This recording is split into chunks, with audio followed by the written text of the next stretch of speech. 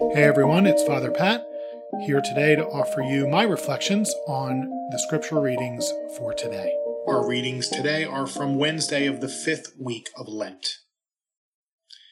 King Nebuchadnezzar said, "Is it true, Shadrach, Meshach, and Abednego, that you will not serve my God or worship the golden statue that I set up?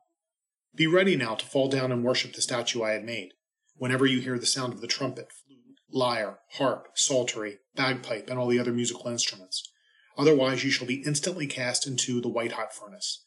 And who is the God who can deliver you out of my hands?" Shadrach, Meshach, and Abednego answered King Nebuchadnezzar, "There is no need for us to defend ourselves before you in this matter. If our God, whom we serve, can save us from the white-hot furnace, and from your hands, O king, may he save us. But even if he will not, know, O king, that we will not serve your God or worship the golden statue that you set up." King Nebuchadnezzar's face became livid with utter rage against Shadrach, Meshach, and Abednego. He ordered the furnace to be heated 7 times more than usual, and had some of the strongest men in his army bind Shadrach, Meshach, and Abednego and cast them into the white-hot furnace. Nebuchadnezzar rose in haste and asked his nobles, "Did we not cast 3 men bound into the fire?" "Assuredly, O king," they answered him. "But," he replied, "I see 4 men, unfettered and unhurt, walking in the fire, and the 4th looks like a son of God."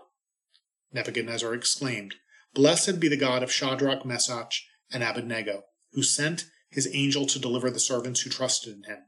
They disobeyed the royal command and yielded their bodies, rather than serve or worship any god except their own God." The word of the Lord. Thanks be to God. Our response: glory and praise forever. Glory and praise forever. Blessed are you, O Lord, the God of our fathers, praiseworthy and exalted above all forever. And blessed is your holy and glorious name, praiseworthy and exalted above all, for all ages. Glory and praise forever. Blessed are you in the temple of your holy glory, praiseworthy and exalted above all forever. Glory and praise forever. Blessed are you on the throne of your kingdom, praiseworthy and exalted above all forever. Glory and praise forever. Blessed are you who look into the depths from your throne upon the cherubim, praiseworthy and exalted above all forever. Glory and praise forever. Blessed are you in the firmament of heaven, praiseworthy and glorious forever. Glory and praise forever. The Lord be with you. A reading from the Holy Gospel according to John. Glory to you, O Lord. Jesus said to those Jews who believed in him, "If you remain in my word, you will truly be my disciples, and you will know the truth, and the truth will set you free." They answered him, "We are descendants of Abraham and have never been enslaved to anyone. How can you say you will become free?"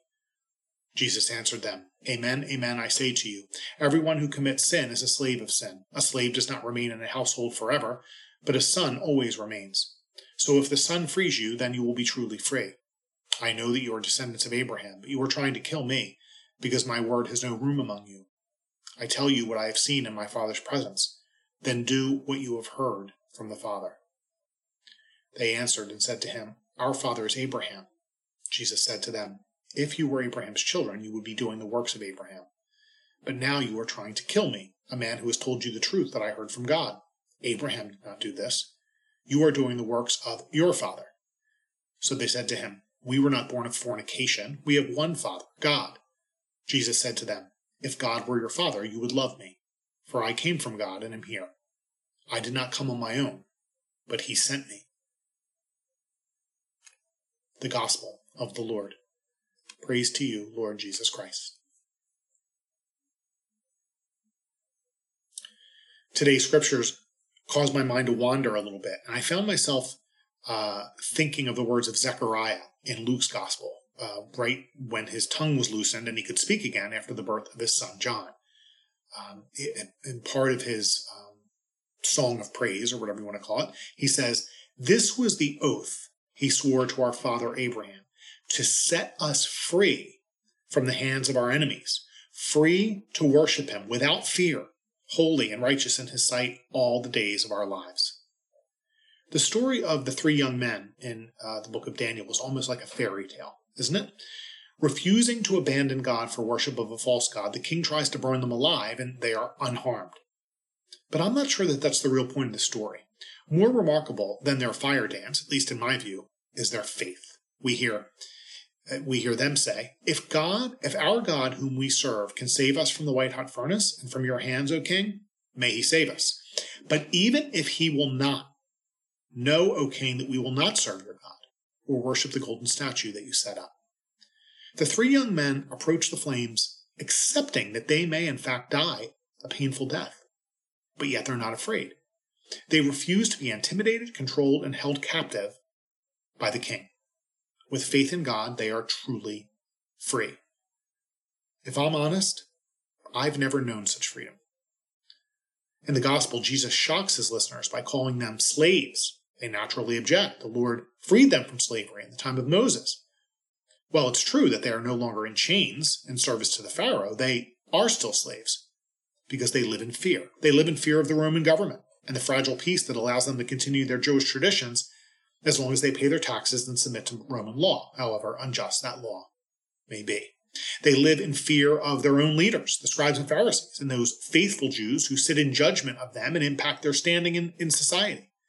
They live in fear of poverty and illness and shame.